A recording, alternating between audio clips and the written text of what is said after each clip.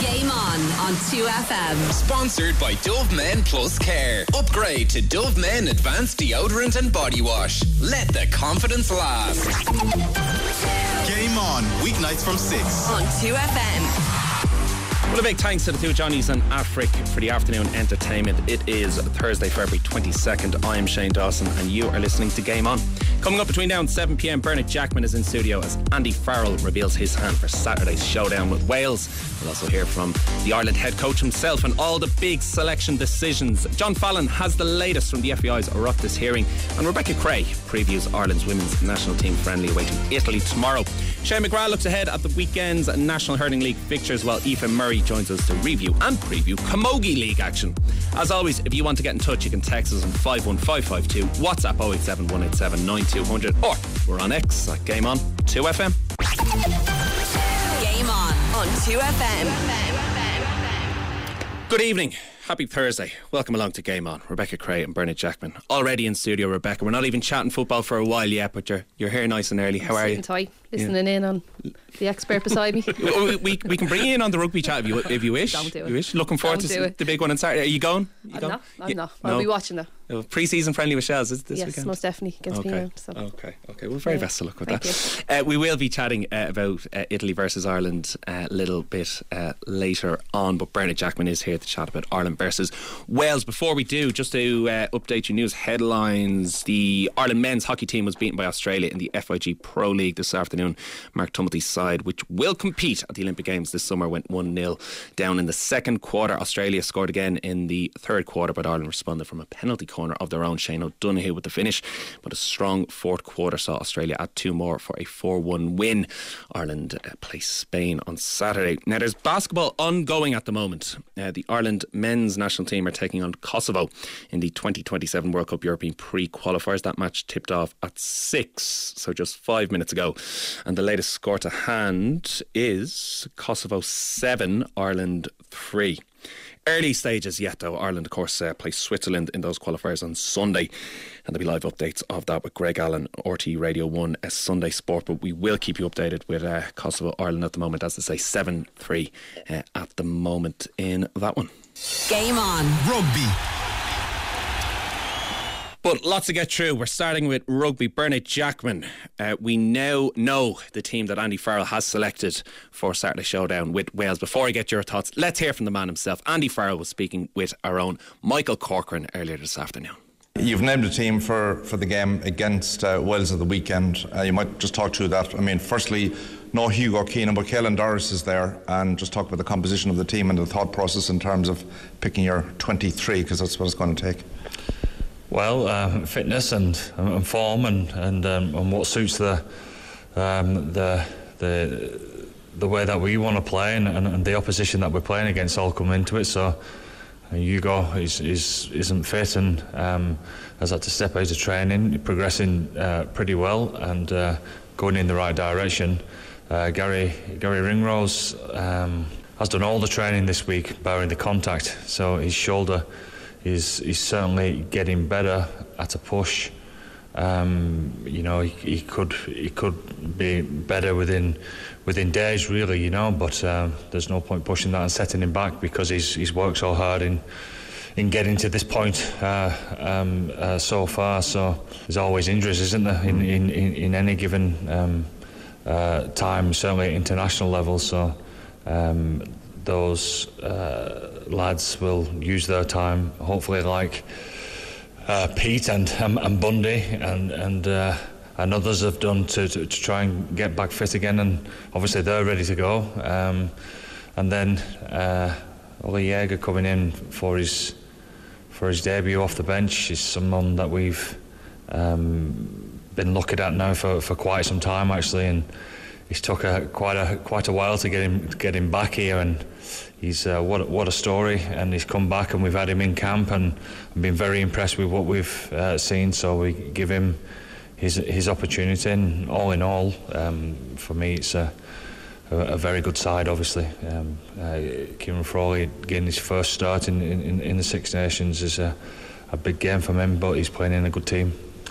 Talk to me about Kieran Frawley. I mean, he's one of these multi-purpose players that can play in many, many different positions, and his versatility obviously is something that has come to the fore wearing jersey 15 this weekend. Yeah, and sometimes that versatility gets you to a point where you're suited to covering all sorts of different positions from the bench, you know, and he's far greater than just that.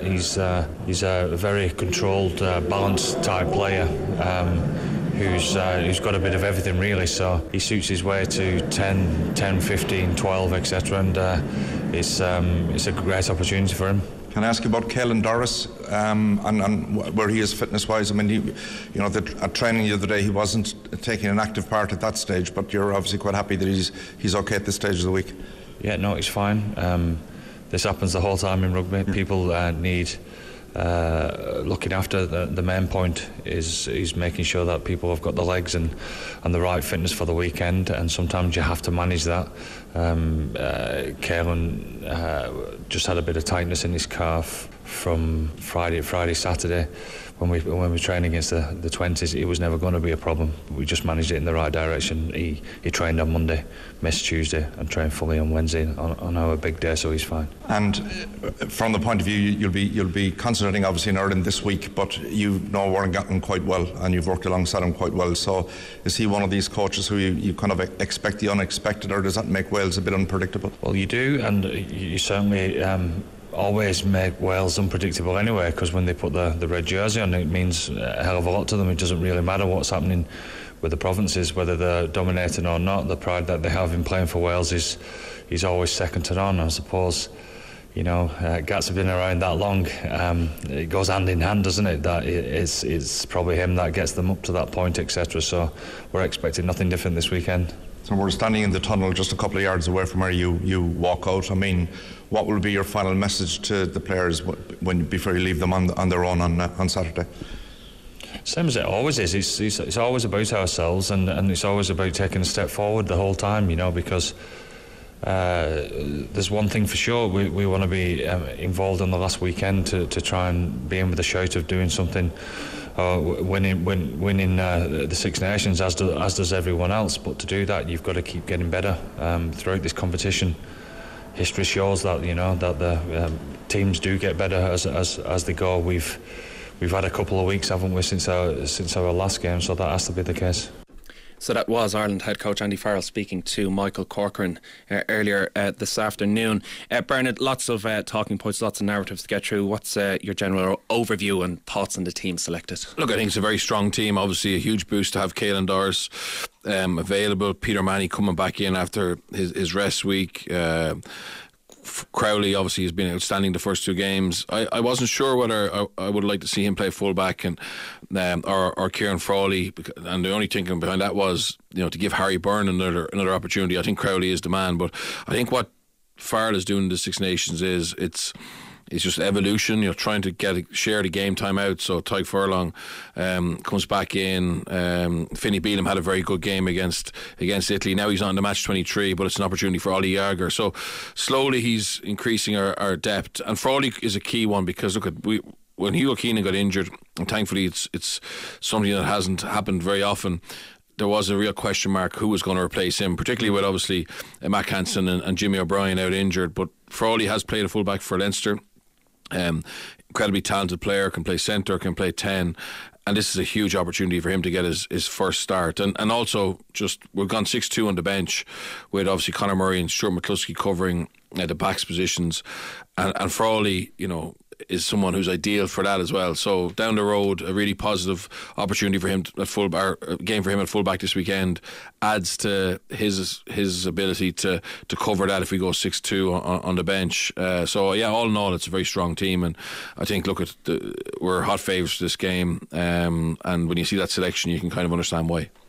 Is there any danger of pundit and fan complacency? I'm not going to ask about player complacency. Yeah, look, it's so hard to see anything other than an Irish result. I was just looking at some of the rankings, like we're first in tries, first in carries, first in running metres, first in metres gained, first in post contact metres, first in ruck speed, first in possession, tackle breaks, line breaks. So like we are, and it's 2 games, and you could argue about the mindset of France and Italy, but I think we've just carried on from where we were going into the World Cup, and for vast periods of the World Cup we were on fire. And to be honest, the rest of the teams in this competition look to be a little bit off. France, talent wise, should be thereabouts, but there seems to be a big hangover from obviously the home World Cup, losing that. And then Wales, Gatlin's been very open and transparent, saying this is rebuild. It's a total rebuild. Now there's still some players there that you have to respect, the likes of Adam Beard, George North, Thomas Williams, Tommy Raffels having an outstanding competition, but there's so much depth, there's so much youth around that, and probably a lack of belief that they can beat Ireland. Like, these lads never beat Irish provinces when Irish provinces are full strength, and over the last couple of years they haven't been able to beat Ireland. So I think this is very much a match that Farrell and his team will be targeting 5 points. Well, Wales haven't beaten Ireland in Dublin since a World Cup warm-up in 2015, which kind of just complements all of the stats that you've reeled off there, that all signs are pointing in the direction of an Ireland victory. What point will Kieran Frawley want to prove? Like, is he going to come out like a man possessed, given his frustrations with how his Six Nations campaign has gone today? Yeah, well, look, I think he's more frustrated with Leinster and not getting an ability to play at 10. I mean, when Ross Byrne got injured, there was an obvious opportunity for one of those 10s to put it up to Jack Crowley, and probably because the game time was shared between Harry, Sam, Kieran, it was difficult for any of them to make a stand. So, and I think he was very open. He came out and said, I need to play 10 more. But now, obviously, he'll want to take his opportunity. And what Farrell won't be expecting him to be Hugo Keenan, but he'll want to see that he has big game temperament and isn't fazed by the occasion and is able to influence the game in a different way than Hugo. Hugo covers every blade of grass, whereas I think against Wales, Frawley's ability as a second playmaker could be something actually even better than Hugo, because that's his strength, having played obviously 10 a lot and played centre. So I think that'll be key, being secure under the high ball.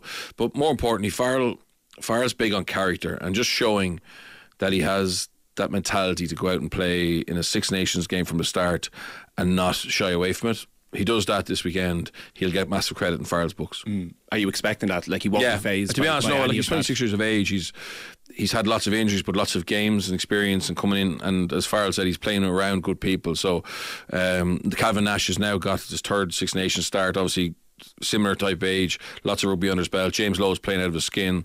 It's an experienced backline, and no, I think he'll be very comfortable, and I think they'll be well prepped. He's had effectively 2 weeks lead into this, where they've been in camp, and he'll know what's needed of him, and I'd be shocked if he doesn't deliver.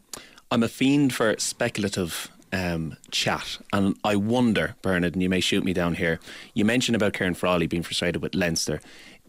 Is Kieran Frawley now number 2 fullback? So would there be any world that perhaps Leinster were advised to be trying him at fullback so he's more accustomed to that role, just in case a scenario happens that Hugo Keenan gets injured like this and your second choice fullback is Kieran Frawley? No, I don't think so. I think Leinster have used Frawley where they need him best, where that's starting a fullback, where it's covering the bench, and that's fine. I mean, it's not as a line as that. Leo and Graham Roundtree, etc., have certain freedom to do what they want in terms of selection, but now he is getting a start in the Six Nations at fullback. He'll feel a lot better about himself. He'll feel a lot better about the fact that he is a utility player to a certain extent. But I'd be fascinated. Like, let's be honest, it's hard to see anybody replace Hugo Keenan long term. I think, as I said, Jack Crowley's had a phenomenal start to the 10 jersey.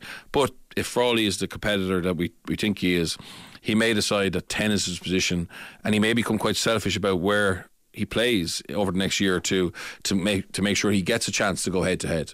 And if that's not in Leinster, maybe it's somewhere else. I mean, we know Ulster are potentially looking for a 10. Obviously, Billy Burns is probably going to Munster to replace Joey Carberry. Connacht with Jack Carty and Jadra Hanrahan is full, but you'd be shocked if Ulster weren't making a play for one of those Leinster 10s. And maybe Frawley, because of his age profile, he's the one who maybe he's the most likely to go. Okay. that is very interesting. Also, as much as I like speculative chat, I love inter-pro transfers as well, and love picking your brain on those, Bernard. But Munster prop Ollie Jagger, as you mentioned, in line for a debut at the Aviva Stadium, the 28-year-old tight head named among the replacements. Has he leapfrogged Finlay Bealham? No. Or is it a case of just establishing that player depth that you mentioned? Yeah, look, I actually think Finlay Bealham had a very strong game against Italy, and actually probably put his case forward to be a viable threat to Tadhg Furlong. Now, having said that, Tadhg Furlong was brilliant against France, and obviously if he's at his best, there's no one in Ireland to touch him. But I think that's purely rotational. Jaeger's a very good scrummager and a good ball player. Played well for Munster last weekend, has been training, and like, it's amazing now if he comes and does what we think he will do off the bench this weekend. Obviously, you know, was he 5-time Super Rugby winner? We now have Tadhg Furlong, Finlay Bealham, Ollie Jaeger, Tom O'Toole. So that tight head jersey looks a lot stronger than it has probably in any time in the last, I would say, any time in pro rugby in Ireland. That's how strong we look there now with him coming into the picture. And obviously it's only recently he's become available because he was playing New Zealand. But that's just give him time and reward him for making the decision to come back to Ireland and throw his lot in with Munster and Ireland. Andy Farrell did mention that Gary Ringrose and Ian Henderson weren't available for the Wales game due to injury. Henderson dislocated a toe playing for Ulster. Ringrose still on comeback trail for a shoulder issue. He trained with Ireland this week but no contact yet, and I'm reading that verbatim from a Murray Kinsella tweet to give Murray credit for that, and noting that as a source. Does Gary Ringrose come straight back into the team for England, or who's going to really want to make a point and put their hand up for guaranteed selection in the kind of maybe categories? And I know that maybe categories. Look, I think Robbie Henshaw, who's obviously replaced Gary Ringrose in the World Cup, he's been excellent. So he'd feel very hard done by if Gary came back in. And I think there's no need to risk Gary this weekend because of how good Henshaw's been. Obviously McCluskey did well against Italy as well, and that's exactly what you want. I think that Gary would have been, if there was any doubts about Ireland this weekend and Wales, and we're going 6-2, Gary's obviously a much better replacement in the backs than McCluskey because he's played wing late in games, etc. So I would take it that Gary's definitely not 100% fit and they're not going to take any risk. And obviously with a fallow week next week again, I think, you know, he's someone that they'll want to get into that matchday squad for England. But I don't see if Robbie keeps playing the way he's playing, I think it'll be off the bench. Okay, 6-2 split as well. Is this going to be? Yeah, so I was surprised by this a little bit because it's becoming the norm now. Well, we did it against France, but there's reason to do it against France because that's where their power is. Against Wales, there's no obvious reason to do it. But obviously, I think it gives them a chance to get James Ryan, Ryan Baird, and Jack Conan together on the bench, and like all three deserve game time, more so than anything else. And it's just being flexible, but it's not really logical given the threats that Wales will throw at us. But it's obviously far looking at how he can share that game time out over more forwards rather than more backs this week. What are the threats that Wales are going to throw at us? How are we going to overcome them? What's going to be key in the well, I think I think their scrum is a weakness, and they've chopped and changed their props. Their line out has been hit and miss. Are there any threats? No, look, their biggest threat is actually without the ball. A fellow called Tommy Reffel, their 7, has had an outstanding tournament so far, and they do play fast and they do play with abandon. They probably haven't been together long enough to have a very clear and obvious shape or attack strategy. But when they played to their best against Scotland and England, now I haven't said that England were down to 13 at one stage, they did just move the ball quickly and took quick taps and played with great tempo. Their kicking game is actually very poor, and any time they've gone back to that, it's actually got them in trouble. So unless they've improved that massively, and Sam Costello coming in at 10 will give them a little bit better a kicking game, but I think there's going to be big opportunities for Ireland to counter-attack. Look, obviously, if we're sloppy, they can take advantage of that. But I think if you look at Ireland over the last 21 games, we've been incredibly consistent and pretty ruthless. Like our percentage of games that we get 5 points for the 4-try bonus is incredible, and I think that's realistically where this team should be targeting. What the team should be targeting this weekend. expecting another ruthless performance in the Aviva Stadium this Saturday, a match you can listen to live commentary on RT Radio 1 Saturday Sport and live on RT2 Television, which you'll be able to see Bernard Jackman there. Bernard, just before I do let you go, I know you covered this at length on the RT Rugby podcast. You can get that podcast wherever you get your podcast material.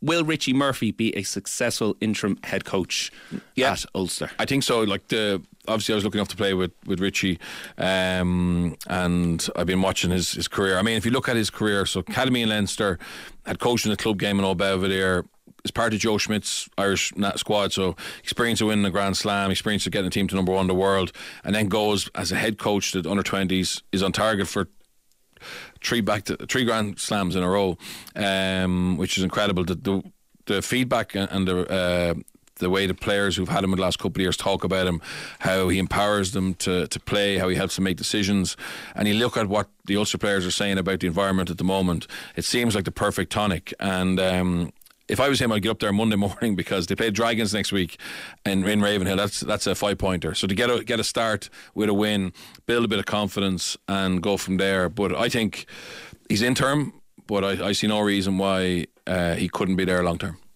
Okay. Bernard Jackman, thank you for now. Speaking of the Ireland under-20s, of course, we are down in Cork tomorrow. Ireland are in action in Virgin Media Park and the roadcaster is out on the road. We are coming live from Cork tomorrow on Game On. Bernard Jackman, thank you very much. We have a text in. Joe in Abbey Leaks. Hi Shane and Rebecca, looking forward to the chat about women's football. Really enjoying the good feeling they bring every time they play. Well, Joe, we'll be chatting women's football next with Rebecca Creagh. John Fallon will also be joining us as well with the latest from the FAI at the PAC. Stay with us here in Game On 2FM. RTE 2FM. Game on 2FM. Sponsored by Dove Men Plus Care. Upgrade to Dove Men 72-hour advanced deodorant. Tough on sweat, not on skin. Game on. Football. Now it is time to chat football here on Game On. Rebecca Creagh is standing by to preview Italy versus Ireland. But up first, John Fallon was covering the FAI at the Oireachtas committee meeting today. Lots to get through. I did enjoy, I must say, Malachy Clerkin's opening paragraph in the Irish Times, John, where he mentioned you don't want to start with an apology, really. Not great. Tony Keohane, the Fresh Meat Football Association of Ireland chairman, who was only elected just before Christmas, wasn't scheduled to make an opening statement to the PAC on various financial matters, but like an errant husband landing home at petrol station flares, he hurried to try and soften the blow. Anyway, did the FAI soften the blow of today's PAC meeting, John? Yeah, good evening, Shane. That was a great line from Malachy Clerkin today. Really encapsulated the situation, because when you're going in making an apology, you're really on the back foot. And I have to say, over the course of 3.5 hours, the FAI rarely recovered from that position. Because even before they got in there was some controversy. They were due to have their opening statement submitted yesterday morning at 9:30, and it only arrived at 8:30 this morning. So straight away they had the backup of the TDs, and that sort of dominated the early exchanges, both from the chairman Brian Stanley and the first speaker Paul McAuliffe. So they got straight into the business, and there was a lot of things on the agenda, as we know, but primarily it was really, I suppose, the unanswered questions from the saga around Jonathan Hill's payment in lieu of untaken holidays, and that really descended into sort of pantomime phase, because the way he put it was that it had gone from a stage at the last meeting in December that he wasn't pushing for it, to the opening statement which said that he had suggested it, and then when he got in there he said he only made this as a throwaway remark, which was interpreted by the financial director as a request. So that really set the tone for what followed. Well, we can actually hear what you're describing there now. So this is Jonathan Hill on that throwaway line explaining himself to TD Paul McAuliffe. You'll see that an email was sent to me, actually in mid-November, which came from the junior employee we're seeking to protect from a legal perspective, just to make that clear. In that email, I am asked if I agree to a request from that junior colleague to commute holidays that the employee could not take, for exceptional circumstances, to a cash payment. And I accept that you can't see the words in the redacted statement, but that is for legal reasons. But within that, just to explain, both the then finance director and the COO had agreed to this request already, and that's referenced in the email. So I too agreed to it, although that was not a formal approval, as due process would need to be followed. Within that response, I am comfortable, because it doesn't relate to the junior employee, in saying that I added a throwaway line to that junior colleague saying, "Can you negotiate the same for me, please?" Question mark, exclamation mark. For me, it's clear that this was not a formal request, and it was in an email back to the junior colleague. I copied the then finance director to the note, as I agreed as he had done. He obviously takes that line as a request and uses that email chain to go himself to the then chair. From then on, I am not part of that process, although I am asked 5 weeks later, as would be normal at the end of the year, how many days holiday I have taken. I reply and ask what is happening with them, saying clearly that I would be happy to carry them over. The finance director, the then finance director, who was copied on that mail, continues the discussion with the chair and with the other people in the emails that you Michelle, can I just pause you at that point? Yeah. So are you suggesting that the email received from us, it says from Alex O'Connell on the 5th of December 1541, and in the second paragraph it says, Jonathan requesting to be paid out his unused holidays. Are you suggesting that Mr. O'Connell was incorrect in taking that line that you say in an email I can't see, that he was incorrect in taking that as a request? Well, I can't comment for him in relation to whether he was incorrect or not. You said that you didn't that was intend his to request interpretation of the line that I have just explained to you, which isn't in the redacted emails, but that was his interpretation of it.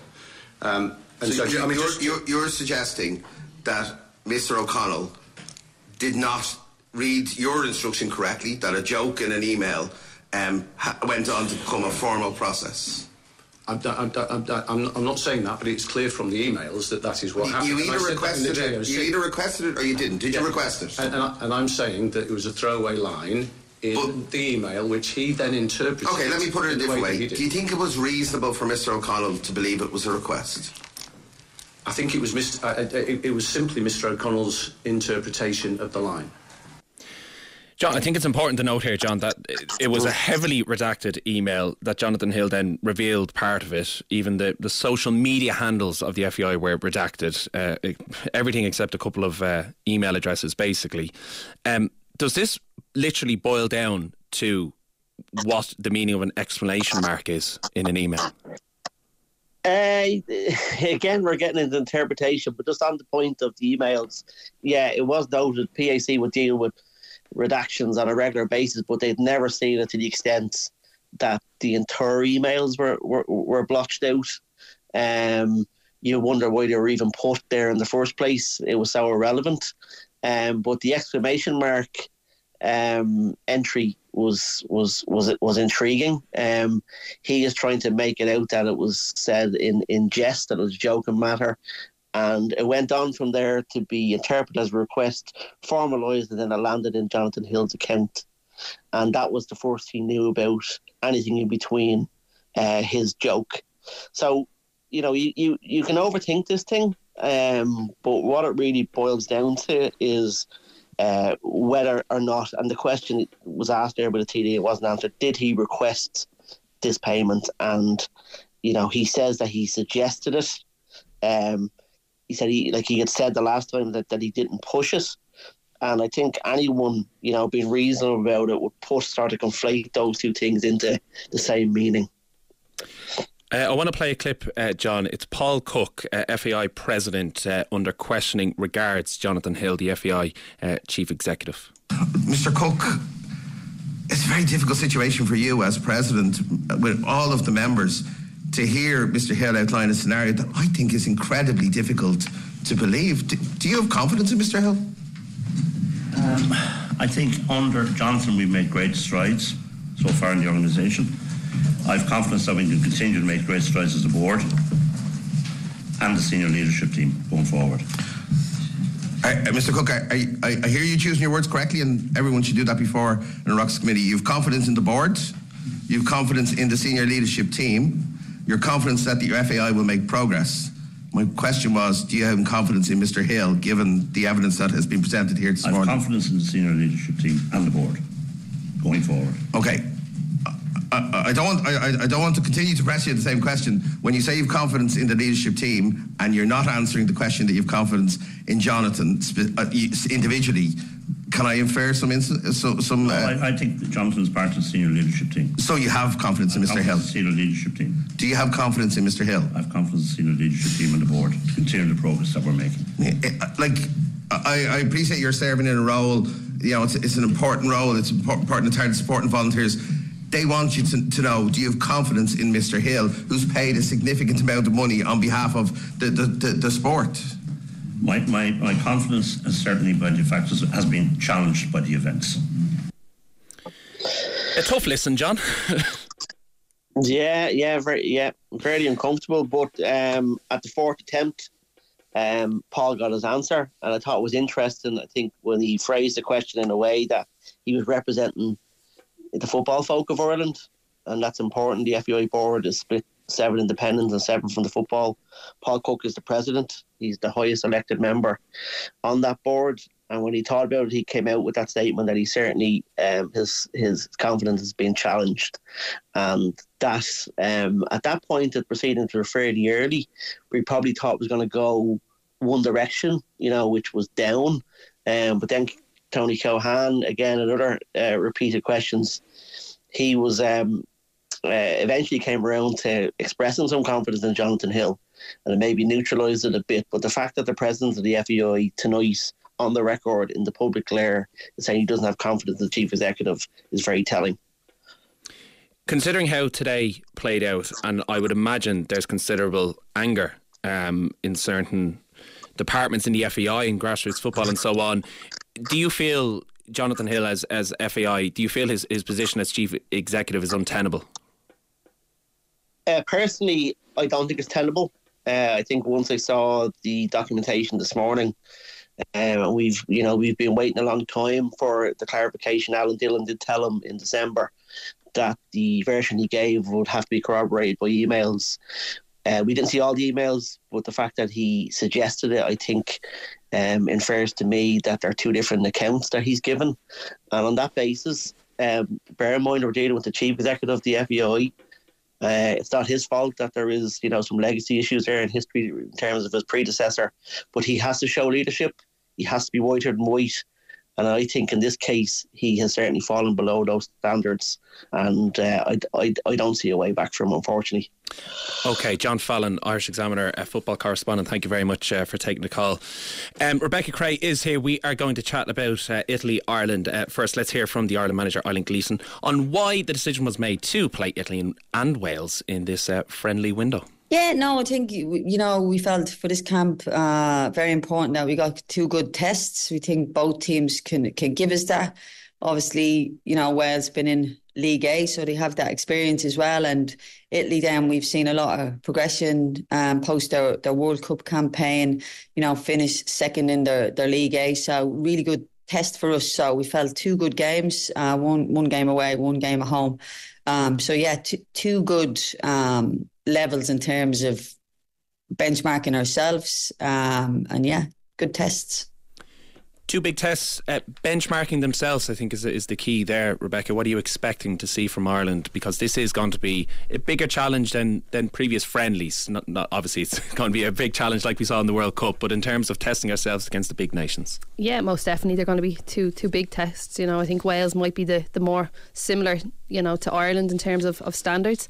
Obviously Italy coming off the back of a decent enough World Cup, and obviously their Nations League campaign was pretty good too. I think this is going to be not so much about results, more so about getting minutes under the belt. You've a lot of returning players coming in, the likes of Niamh Fahey, Leanne Kiernan, you've Jess Sue in there as well, and Aoife Mannion. So I think it might be a good time to maybe get them back involved.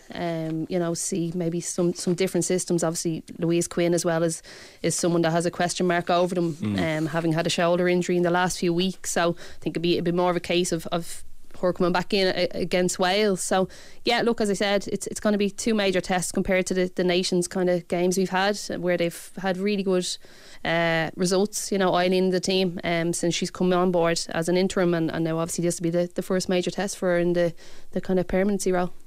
I hope Louise Quinn plays, because herself and Courtney Brosnan are on a run of 22 consecutive games stretching back to February 2022, which is just incredible stuff. Emily Murphy is waiting on international clearance. She won't be available. And I have to add, midfielder Jamie Finn ruled out due to an ACL tear suffered in training. That's just awful news for Jamie. Yeah, I seen the news this morning and it was just, heartbreaking, to be honest with you. Obviously, Jamie being an ex-teammate of mine, a friend, I know the kind of player she is, and she wears her heart on her sleeve for Ireland, and it's all she ever wanted to do was play for her country. And I know it was an absolute devastation for her not being included in that World Cup squad, and I know she'd done everything she could to get back involved with the Irish team, and I think it's just there's nothing more that you could say than heartbreaking, But the character that she is, because she's had to overcome, obviously you mentioned not being selected for the World Cup, and then this happens as well. But knowing her, it is cliche, she'll bounce back. I hate that term, but in terms of people will rally against her and she will come back strong. Most definitely. Jamie is so resilient. That's one thing you can say about her. She might look slight, but she's very strong. And I know mentally that she has the capacity to come back even better and bigger and and stronger than before. And look, I wish her all the best in her recovery going forward. And look, hopefully it won't be too long. That we see her in the green jersey again. How will Eileen Gleeson and the Irish team under Eileen handle the more challenging matches like this? Because this is a step up from the Nations League games. Yeah, look, I think Eileen, as I've said, since she's taken over, has got a good team around her, and she likes to lean on them, whereas I think in previous instances it might have been a case of gung-ho at the top. She's not afraid to say maybe she has a weakness in this capacity, in her own kind of coaching circumstances, where she has the bodies in Colin Healy and Emma Byrne there with the experience to lean on, and see what the best kind of, I suppose, solution is going forward. But they've got a great pool there now, and they've got some big players coming back on board, as I mentioned already, with Jessu and Niamh Fahey has a wealth of experience coming back in there. Leanne Kiernan is in flying form again.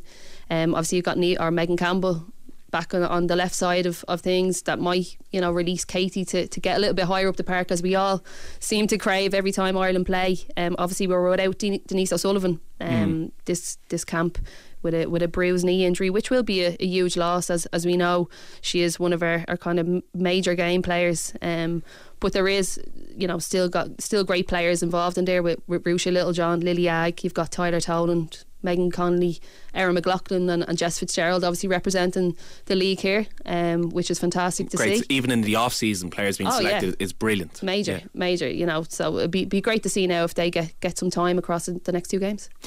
Are you expecting a different style? Like you mentioned about, we all want to see Katie having that bit more of a free role, and we saw some free-flowing football in the Nations League, and there was a narrative that this is a breath of fresh air considering what we saw under Vera Pauw. But will it be a bit more pragmatic? Perhaps it'll be a bit more defensive, a bit more solid because of the opposition that we're playing? Potentially, yeah. I'll be interested to see, because if Louise Quinn's not playing there as that kind of centre half, pillar at the back, it'd be interesting to see who she brings in there. Obviously we know Caitlin Hayes has done really well since she's played for us. You've got Diane Caldwell there. Megan Connolly has also played a centre half. So I'm intrigued to see if she still goes with that kind of 3-5-2 formation, that she's been heavily relying on her wing backs in Heather Payne and obviously Katie out there as well. So I'm not too sure. I know Italy, although they are great going forward, I think a kind of a hallmark of Italian football is being tight at the back. So yeah, look, I think she might set up how she has been. Again, I don't know any of the inside information, but be interesting. You do, Rebecca. I promise. Get Katie on the phone. No, she's hard to get these out. Well, all will be revealed tomorrow at 5:15 Irish time. It's live on the RT News Now channel. Mary Curtin will be joining us to provide us with updates and analysis on tomorrow's game on live from Cork. For now though, Rebecca Creagh, thank you very much for popping in. As always, we are chatting Gaelic games, hurling and camogie specifically after the break, so stay with us here in Game On 2FM. RTE 2FM. Game on 2FM. Sponsored by Dove Men Plus Care. Upgrade to Dove Men Advanced Deodorant and Body Wash. Let the confidence last. Game on. Hurling. Now, Tipperary's finest Shane McGrath joins us to chat hurling. Aoife Murray will be joining the conversation on Camogie in a little while. Shane, let us begin. You mentioned on your online article that you feel Cork and Waterford could be the tie of the weekend because there's so much at stake. How concerned would you be if you're a Cork fan heading into this one? That's right. I think you have to be, Shane. Like, I mean, they've no wins. If they lose this, like, mathematically even, I don't think they can kind of qualify for the top group next year with head-to-heads against Clare and Kilkenny already lost. And if they lost this one, they would lose the head-to-head at Waterford as well, and they'd be the top three teams then, really. So I mean, there's a lot, like, while it's not championship, Shane, I suppose there is a lot at stake from build up to championship. Going on it's not the ideal preparation for championship. If losing these games, I mean, you want to get the crowd back on side. So I just think there can be no excuse for a poor performance this weekend. If they're going to be bet by the better team, but they can't. I suppose you can't, from a Cork point of view, you can't say we're with lads at Fitzgibbon, because Fitzgibbon is done now. Those lads will be back. And, Cork always have a lot of guys involved in Fitzgibbon, but a lot of counties do. Even the likes of guys come back from injury. So, look, if you look at Mark Coleman, he came on against Kilkenny. First game in a long time. I heard, I think it could be nearly even 2 years, right? But he looked really good, got on the world of ball. So that's a positive for him. So guys are coming back. Okay, Robbie O'Flynn, I'd say, won't feature a bad hamstring injury. But it's down in Páirc Uí Chaoimh, against Waterford. Waterford are, I was down there a couple of weeks ago, and they're fairly depleted at the moment. I think they're missing 12 at the moment, and a lot of them are like their top players. So I just think whatever is in Cork has to come out this weekend against Waterford, because if they don't, the morale will be down, Shane. It's hard to pick things back up. You need a few wins to build momentum for the championship. And that's why they just have to win, in my opinion. And I think they will. I think they've taken maybe a bit of criticism, especially since the Kilkenny game. While they came back, they still lost the game. I do think there's a big performance coming from them at the weekend, Shane. Speaking of Kilkenny, they host Offaly. Clare are on the road. They're facing Wexford in Wexford Park. They're both 1:45 throw-ins on the Sunday. What catches your eye from the other 1A matches? Say Offaly, they got a great result against Wexford, albeit Wexford are down to 13 men, but I mean they're still trying to find their feet, playing against the top level teams, and to get a draw against Wexford, everybody in 1A would look at Offaly as being a guaranteed 2-pointer, Shane. Clare, Kilkenny, Waterford and Cork, they'd all be looking at Offaly going, yeah, this is 2 points, and I'd say Wexford did as well, but the conditions were poor. But fair play to Offaly. I thought their conditioning looks really, really good. They're playing a good style, good brand of hurling, and they've got some really, really quality up and coming players. Everybody knows Adam Screeney, for example. So this is all experience for him as well, coming up playing against these top defenders who are physically much stronger than what he has faced maybe at underage level as well. So all that being said, I just think that Kilkenny are getting stronger progressively each week. And what do I mean by that? I think they had 9 guys from their starting 15 in the All-Ireland final that didn't feature at all against Wexford. That came down to maybe 4 or 5 guys against Cork, so they were getting stronger all the time. And I think Derek Ling will be looking to slowly but surely get all his top guys back on the field, get them all playing with each other. And I couldn't see anything but a Kilkenny win there. As regards the Clare Wexford game, Shane, I think if Brian Lohan goes strong, plays the likes of Mark Rogers and Adam Hogan and Diarmuid Ryan, guys who were playing Fitzgibbon over the last few weeks, if he goes strong and names all those guys, I couldn't see anything but a Clare victory either. I just don't know where Wexford are at. I think this is the real litmus test for them now this weekend, because, as I said, Kilkenny were missing a lot in Nolan Park today. They drew with them.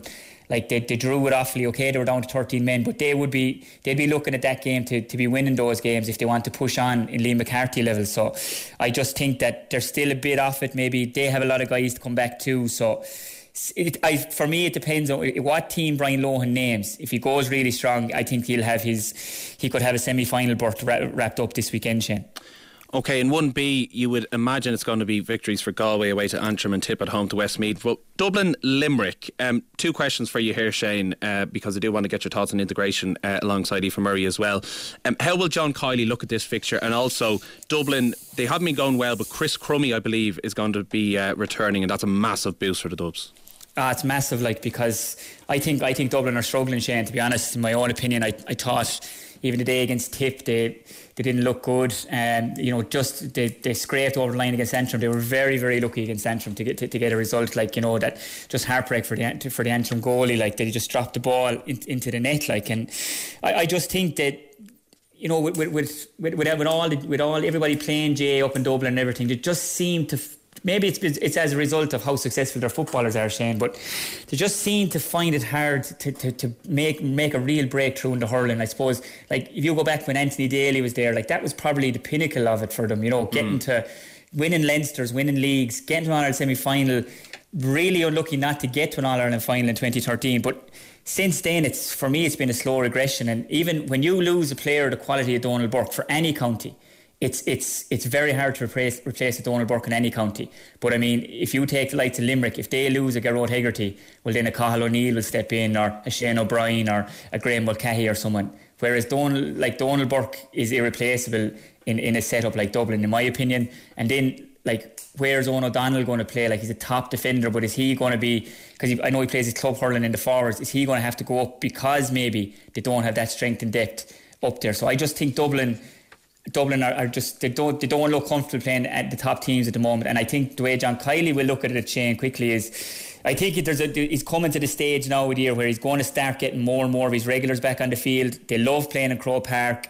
It'll be a really good test. So what I think with Limerick you'll see is maybe 7 or 8, maybe 9 max of their championship 15 guys, and I think you'll see 5 or 6 guys getting a chance. And John Kiley, saying to him without saying to him, this is the big arena, this is where we play our best. There'll be a nice crowd in at the end of it with the Dublin and Kerry footballers on as well. And I think he'll say to a few of them, here's your chance now to show to me, are you really going to be able to cut it when it comes to championship stuff? It's not the hardest challenge, but it is a challenge for 4 or 5 of them, I'd say, for John Kiley. And what a great place to be in, for the Limerick manager. Absolutely. Dublin Limerick in Croke Park, part of a double header. Aoife Murray is also on the line, as I mentioned. Aoife, before we talk about the Camogie matches themselves, as we know this week, the GAA will be a brand new association by 2027, and that is according to the organisation, with integration finally finalised, or the wheels are in motion. What was your initial reaction to this news during the week? I think positive, really, and it couldn't be anything but positive in the sense of what it's been 2 years since the GPA brought the motion to Congress for a one family umbrella across all the GAA family. And even when it was muted, when that was discussed 2 years ago, it was muted, 10 year plus of a process. 2 years later, we now have a 3-year gap to the finish line, which I think can only be positive. I always believe in a deadline, because then you have something to work towards. So really positive. I'm really looking forward to understanding the detail of this 3-year plan. It was kind of interesting that wasn't actually given this week, that they were holding it back for the Congresses coming up over the next few weeks, which I thought it was interesting. Maybe they're just trying to tease us and keep us on the hook for another couple of weeks. Really interested to see the detail. Even one of the subgroups being, the one club. I would have liked to have seen that actually one county. Let's start at the head of the county family and feeding it down. But look, yeah, really positive on a whole. Very much so. Shane McGrath, just very briefly, just following up, I suppose, would you share those positive sentiments? I would, yeah. I would. I think, with the way it is at the club level, like Aoife said there, with the one club kind of thing, that everyone's coming underneath the same umbrella, it is working well, and that's what it's all about. But I just think, Shane, I just think Jarlath Burns, he's a very passionate man. I think he'll be. I honestly do feel he's going to be a great leader as the president of the GAA, the way he speaks, and I think he'll be a president for all. But I just think this is going to be one of the greatest logistical challenges the GAA has ever had, and I think Jarlath Burns at the head of that. I tell you what, Shane, I really hope this happens. I'll be the same as Aoife there. I've 2 daughters myself, and you really want what's best for everyone in the GAA, but I just think that how they're going to work it, I just think it'll be great. If Jarlath Burns, by the end of his 3-year term, Shane, has this in place, I think it could be up there with landing on the moon. Big call, but I completely agree with you, to be honest, Shane, on a serious note. Aoife, before we do end the show, let us chat Camogie fixtures, because there were wins for Waterford, Cork and Galway in the opening round of Division 1A. Fair to say, tip Galway would be the pick of the bunch of the fixtures this weekend? It would, I suppose. I would probably still be looking at maybe the Cork Waterford as well as a showdown from last year.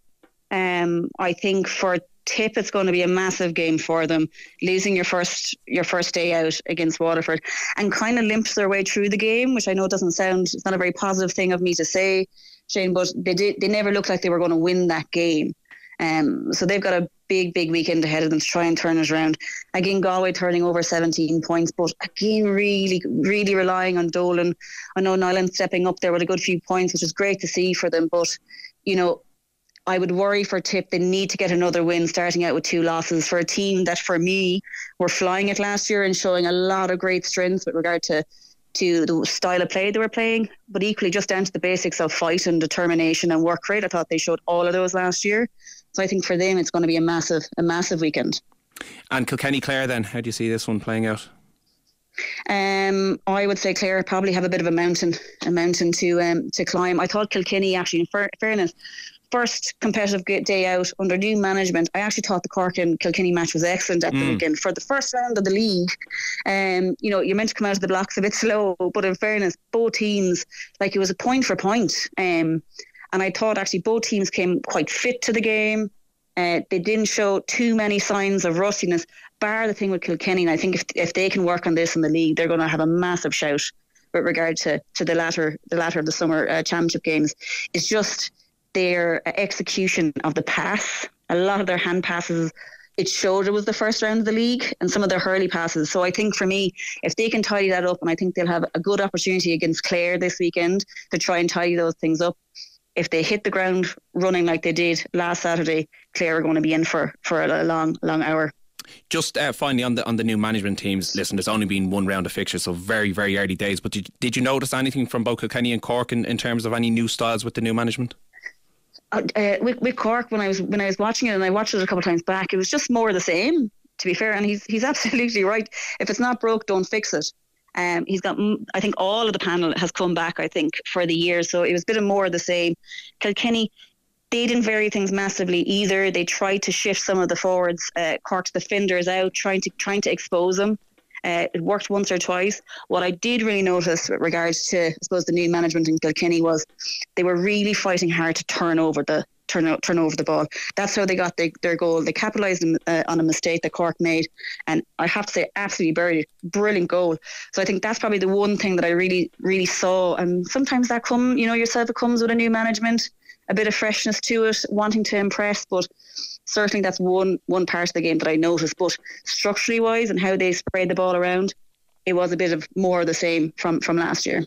Great stuff. Aoife Murray, thanks so much for taking the call. Update you on the basketball half-time, Kosovo 45, Ireland 38. That's all we have time for. Big thanks to Ronan Lawler and Stephen Higgins working on this evening's show. Betta De Silva is up next. We'll be with you 6 o'clock tomorrow live from Cork. Do stay tuned to 2FM. Bye for now.